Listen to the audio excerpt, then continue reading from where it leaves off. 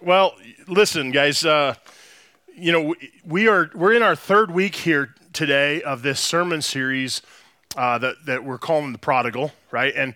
And most of you may have expected that we would learn about the prodigal son and just how far he was from God. But last week we got to hear Pastor Jason get up here and teach about the prodigal father, right?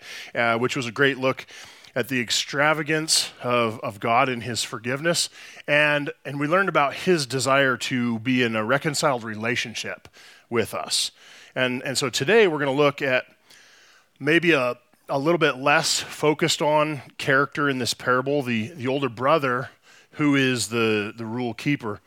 And you might be surprised to realize that a rule keeper can actually be far from God just as much as the rule breaker. But we tend to think of rule keepers kind of as the ones that God favors, right? They're in good with him, especially the religious ones, because they follow the rules. They do what they're told, right? We don't get phone calls about them from the principal or from a bail bondsman, in the middle of the night. But here in this parable, the older brother is often overlooked. I know I've overlooked him in this parable my entire life. But what was really interesting is as I prepped for this message, I realized that it was probably this brother who I identified most with in my life. And, this part of the story really is crucial. It's really important here because we have to remember who Jesus is talking to as he's sharing this parable. He's talking to the Pharisees. He's talking to the rule keepers. This is for their benefit. Right? And so for some of Jesus' hearers, for those rule keepers, this part of the story is most important. And I just want to tell you guys that I was a rule keeper. Most of you guys know that I'm a retired police officer. And so all of my adult life, or at least the first 2 decades of my adult life, I not only kept the rules, but I enforced them as well. And, I was required to live my life, to a higher standard. And so I made conscious decisions to opt out of certain activities that I wanted to do because there were expectations around my life. But when you do that, it's really easy to become jaded and cynical, which is a nice way of saying that I was very judgmental and highly opinionated about how people live their lives, and how unfair it was maybe that they didn't experience an equivalent amount of discomfort for their bad choices and what I felt would be justice for them. So I was a rule keeper. Maybe you're a rule keeper. And if you're a religious person, you probably are, right? Like we often try to obey God's rules, or at least at least we think we do. Now, it's important to explain that not every rule keeper is far from God, but many are. And although I didn't know it, I was far from God myself. But I want you to remember that if you are far from God, no matter how far, there is still hope for you. So today I want you to just kind of consider as we go through this, I want you to consider, is that you? Are you a rule follower who is far from God? And today we're going to look at 5 marks for that, 5 marks of a rule keeper who is far from God. And so I invite everybody here to evaluate whether any of these topics, any of these marks have our name on them, right? Now, as I say, I'm going to try that again. As I said, the context here is that Jesus is speaking to a group of Pharisees, right? And in Luke 15, the first 2 verses of Luke 15, it says, tax collectors and other notorious sinners, those are the rule breakers, often came to listen to Jesus teach. This made the Pharisees and the teachers of religious law, those are the rule keepers, it made them complain that he was associating with such sinful people, even eating with them. Now, guys, can you imagine how revolting it must be to sit with notorious sinners, to eat with them, right? I mean, what's that even look like? They're chewing with their mouth full or with their mouth open, right? Maybe they're probably sitting there with their elbows up on the table, and the really bad ones probably even ate dessert first. No, we're not referring to the rules at the dinner table here, right? Just rule breakers and sinners in general. And so Jesus is telling them a series of parables here in this chapter. There's 3 of them he's telling. And parables are simply short stories to help illustrate a spiritual lesson. And in this particular parable, in week 1 of this series, we learned that this guy in this story, he has 2 sons. The younger of the sons, he breaks cultural protocol by asking for his inheritance while his dad is still alive. And then he recklessly squanders it and finds himself groveling for pig scraps. And then when he repents, remember we talked about what repenting is. That is, when he decided to stop going his way and start going God's way, he decides to go back home and beg for a job as a servant in his dad's house. And then last week in week 2, we learned that the father, who represents God in this story, he also broke cultural protocol by eagerly watching and waiting for his son, and then not only welcoming him back without punishment, because remember, he ran to him and he hugged on him and he kissed on him. Not only welcoming him back without punishment, but then lavishing him with blessings. His father had a ring put on his finger. He put sandals on his feet, and then he throws him a feast and has this big party, right? So that's our backstory. So now let's look at this. Let's look at this first mark of a rule keeper who is far from God, and that is that you work for yourself, not for the benefit of others. And in this passage, it says, "Meanwhile, the older son was in the fields working. When he returned home, he heard music and dancing in the house, and he asked one of the servants what's going on. 'Your brother is back,' he was told, 'and your father has killed the fattened calf. We are celebrating because of his safe return.'" Now, the older son here, he really reveals how out of touch he is with the father's heart. Do you see how isolated he is from his family and from his community? It says that he heard music and dancing in the house going on already. Right? This party is already hopping by the time he finds out. The fact that the older brother is completely unaware of the situation really drives home the fact that he was totally isolated from the family and really totally isolated from the community, because the community is already involved in this party.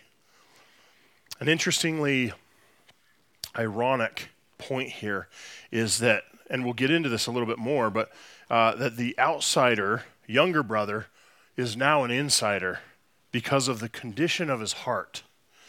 And the rule-following older brother, who thought of himself as being on the inside, now finds himself outside because of the condition of his heart. So this first mark here has 2 points. The first one is that you work for yourself, right? Now, we learn later on in the story, the older brother's work was about establishing his own value and importance to his father and in the community. He thought very highly of himself because of his efforts, because of the work that he's doing. He thought his father owed him something because of that work. He did it to be rewarded, not out of love or care. And the second point on this mark is that he does it not for the benefit of others. Right? He clearly didn't care about his younger brother. It's logical to wonder if he even cared about his father even a little. See, we saw in week 1 that the younger son didn't care about the father. He only cared about what the father had that he wanted. But really, how's the older son any different at this point? I mean, he acts like he's upset about the father being disrespected while he himself is disrespecting the father by his complaining. We'll see this here in a minute, through his complaining, his demanding, his pouting. So now let's connect his attitude to the Jewish religious leaders that Jesus was addressing here. These guys were self-righteous. They were self-aggrandizing, and they were proud of everything that they did for God. But as we see over and over throughout the New Testament, they were far from God. All right, let's look at the second mark of rule keepers who are far from God. And that is, you get mad at God for his extravagance towards others. Now, like I said here, there was clearly a party going on, but the older brother, he wasn't in a mood to celebrate. It says here in this first part here, it says the older brother was angry and wouldn't go in.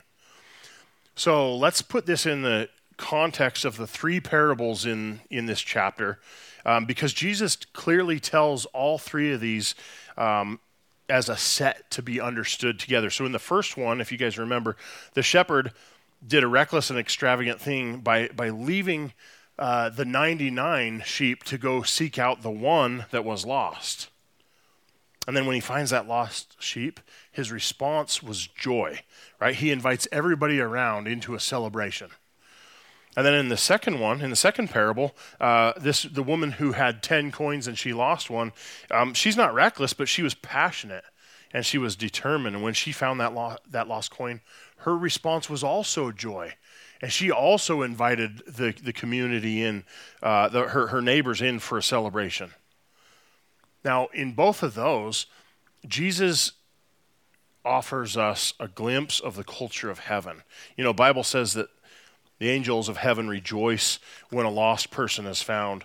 And in this parable that we're studying, this is reflected by the Father's response to his Son when he comes back. He has great joy, right? So the point is there's a joyous response in all three of these stories, but the older brother is the only character who's not rejoicing.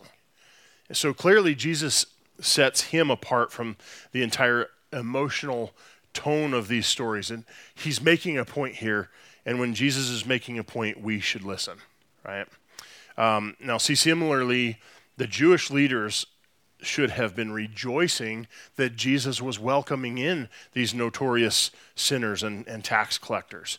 Like I said, during my time as a police officer, I had a front row seat to some really bad stuff, some messed up things that people did to each other, and honestly, sometimes I would see those same people turn around and get their lives back on track. They were successful, and I wondered how it was that they avoided, justice in my opinion. Why God wasn't proportionately punishing these people for their crime, but rule keepers often resent the grace of God toward rule breakers because they value themselves so much more and than they value other people. And I think that was probably my case.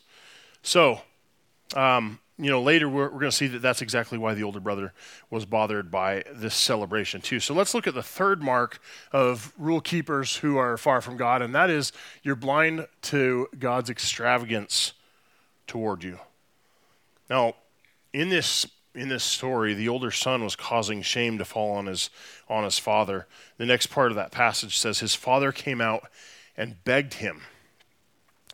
Now, in the InterVarsity Press Bible background commentary, it says, publicly refusing to enter in the midst of a party makes an intra-family dispute public news, dampening the celebration, and worse yet, shaming his father just as the younger brother had in a culture where honor and shame were essential values. And this is also a grievous insult to the father's dignity and could have warranted discipline or being disinherited. Instead of punishing him, however, the father comes out and humbles himself, giving up his honor to seek reconciliation with his son. Now, ironically, this is exactly what the younger son did, but he did it in a different way. But Jesus is drawing parallels here between these two sons, showing the rule keepers that they may be no better than others. In spite of this offense, the father pursues his son. So by coming out of the party and begging him, he does three things. First, dad overlooks the grievance, right? Second, he leaves his place as host to seek his son out. And third, he humbled himself. He sacrificed his own honor here to beg and to plead with his sulking, disrespectful son. And yet that older son remained blind to how generous and gracious his father was. You guys have experienced this. You've experienced this in your own kitchen when you've gone and you've cut up some fresh brownies, and you one of your kids who's already got a slice on his plate complains, she got a bigger piece than me, even though he's got a plate full of brownie already, completely failing to take into consideration what he has, right? Not only does the older son here fail to recognize the extravagant blessings in his life, but then he goes on and further disrespects and dishonors the father. He remains not just outside the party, but he remains as an outsider because his heart isn't right. Let's look at the fourth. Oh, I'm sorry. There we go. The fourth mark of a rule keeper who is far from God is that you look at relationships transactionally, whereas God just wants to be in relationship with us. See, in this passage, we get a solid look at the older brother's heart here through his response to his father's appeal. It goes on. It says, he replied, "All these years I've slaved for you and never once refused to do a single thing you told me to. And in all that time, you never gave me even one young goat for a feast with my friends. Yet when this son of yours comes back after squandering your money on prostitutes, you celebrate by killing the fattened calf." Now notice the different ways the son's attitude towards the father was disrespectful. In the Bible background commentary, it says, failing to greet one's father with a title was a grievous insult to the father's dignity. Right now, if the younger son, he did something similar in verse 12, right? When he left, he was just as dishonoring. But when he comes back in verse 20, he shows honor to his dad when he greets him upon his return. And the son emphasizes his service, even though the father made it clear that he wanted a son and not a servant. We heard that from Pastor Jason last week. But I think we should also note that the older brother didn't want a relationship with his younger brother either. He says, this son of yours, not my brother, when he's talking about him, right? See, the older son is not concerned with relationships. He's just concerned with what he gets out of them. The older son sees a transactional relationship, which is a relationship based on a contract, maybe an unspoken contract, but on a contract. Like, I will do X for you as long as you do Y for me. So the relationship's only valued for what it provides. So the son emphasizes everything that he has done for the father. He held up his end of the contract, but the younger brother, the younger son, didn't hold up his end. So it was an offense to the older brother to throw a party for the younger brother. In his mind, the father also didn't hold up his end of the bargain either. He says, you never gave me even one young goat for a feast with my friends, but here for the younger brother, they're killing the fattened calf. As humans, guys, we often forget that God's ways are above ours, right? We think that we know what's fair. And again, the older son completely missed the father's heart. He misses out on understanding that the real blessing is the relationship. He became entitled and he became resentful because he's keeping score. See, he was the ideal servant. But his father didn't want another servant. He wanted a son. This was clear. This was made clear when the younger son came home, right? He offered himself up as a servant, but the father would only take him back as a son. And then the father demonstrates that he wants that same kind of relationship with the older son as well. So many religious people today approach God transactionally, right? If they serve God, they feel that God is obligated to bless them. If they give financially, they expect that God is going to reward them financially. It's not the way it works. They think that if they obey and if they serve God, they expect that God will give them an easy life. Guys, that's not the way it works. God doesn't want a relationship with us. He doesn't want a contract with us. Good catch. He doesn't want a contract with us. He wants a relationship, but he wants a relationship that with intimacy. He wants a relationship with a real connection, right? A relationship that comes from love, a place of love. Our service to him flows out of love for him, not out of what we think that God owes us, right? And earlier Tim mentioned the need for volunteers. That's not a thing about you've been here so long and you need to step up and serve. The issue is we demonstrate our love for God as we serve other people. We don't do it so that we get blessed by him. That's not the case, right? Our love for God should pour out of us in the way that we serve other people. It's a heart condition first. I think a lot of religious people only understand servanthood. They don't understand sonhood or daughterhood. They think that that's what God wants from them is you do this and he'll give you that. So they're satisfied with this kind of an approach because maybe it stokes their ego, right? Because they feel like they've lived a pretty good life.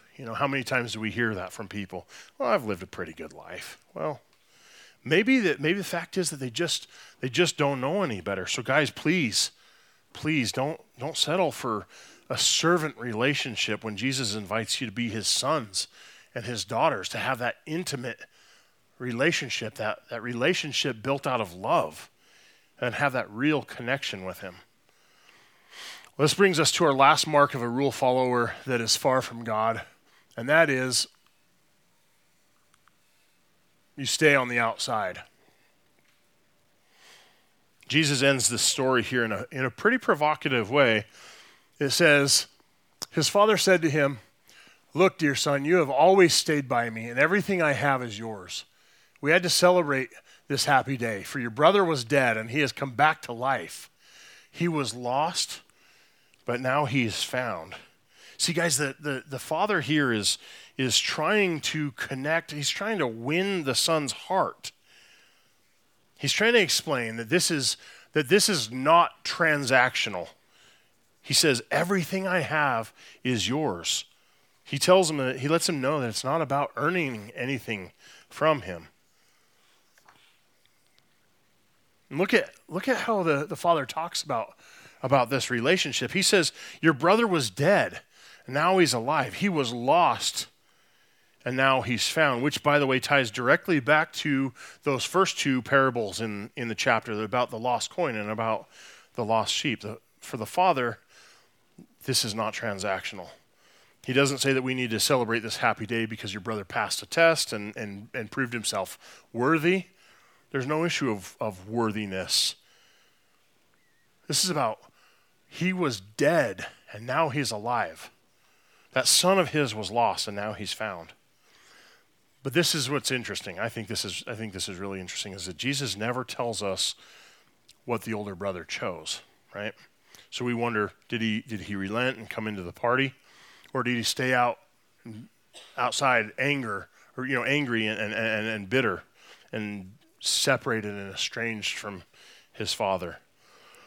The story just it ends, and the older brother's still outside, and there's nothing that suggested that he repented. The younger son, we know that he came to his senses. He turned from his wild living and his extravagance, and he has a change of heart, and he returns humbly to his dad, right? So we wonder if the older son is going to come to his senses as well and turn from his self-righteousness and his pride and his bitterness and return humbly to his father. But Jesus leaves the story hanging for our benefit, and I think that he did it for good reason. He doesn't tell us what the rule keeper chose because some rule keepers still need to choose.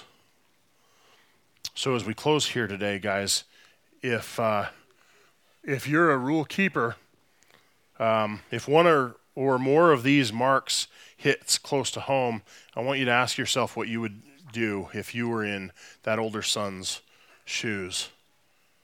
Ask yourself if you have the heart of the Father here. Do you love him, or is it just about what he can do for you? Rule keepers can be just as far from God as rule breakers.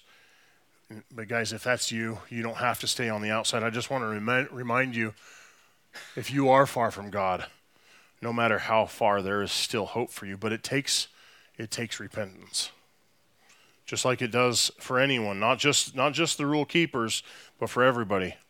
Not repentance from wild living, right? Because you, as rule keepers, you've been following those rules, but repentance from hard attitudes that are keeping you from that intimacy with God. I just ask that you would humble yourself and admit that keeping the rules don't save you. It was Jesus coming and being sacrificed on that cross, having lived a perfect life, a sinless life, and giving himself up as a sacrifice for the punishment that was due for me, right? The punishment that was due for you as sinners. And having faith in that's the only way for us to be saved. Will you guys pray with me? God, I just I thank you for this lesson in my own life, and Lord, it's so beneficial to be able to see this predicament from three different perspectives here, because Lord, I think that everybody in this room probably finds themselves in a place where they can relate to one of the three in this story, or maybe more than one at different times of our life. So Lord, I just ask that, as I said before, that you would help us to be able to take these lessons and apply them. Find places in our life where we can apply them, and where we can allow our hearts to be changed, to come at you, to repent, and to come at you with a humility that maybe we didn't have before. Maybe we genuinely thought that the better life we live, the more that the closer we are with you. And maybe we've actually been missing out, Lord, on understanding that it's a relationship that you want with us. So Lord, as we go about our weeks, as we leave here today, just ask that you would help us to be mindful of that the relationship with you is the blessing. It's not doing things for you to then bless us that we need to focus on, but that the relationship with you is how we're blessed. Lord, we thank you and we love you. We say this in Jesus' name. Amen.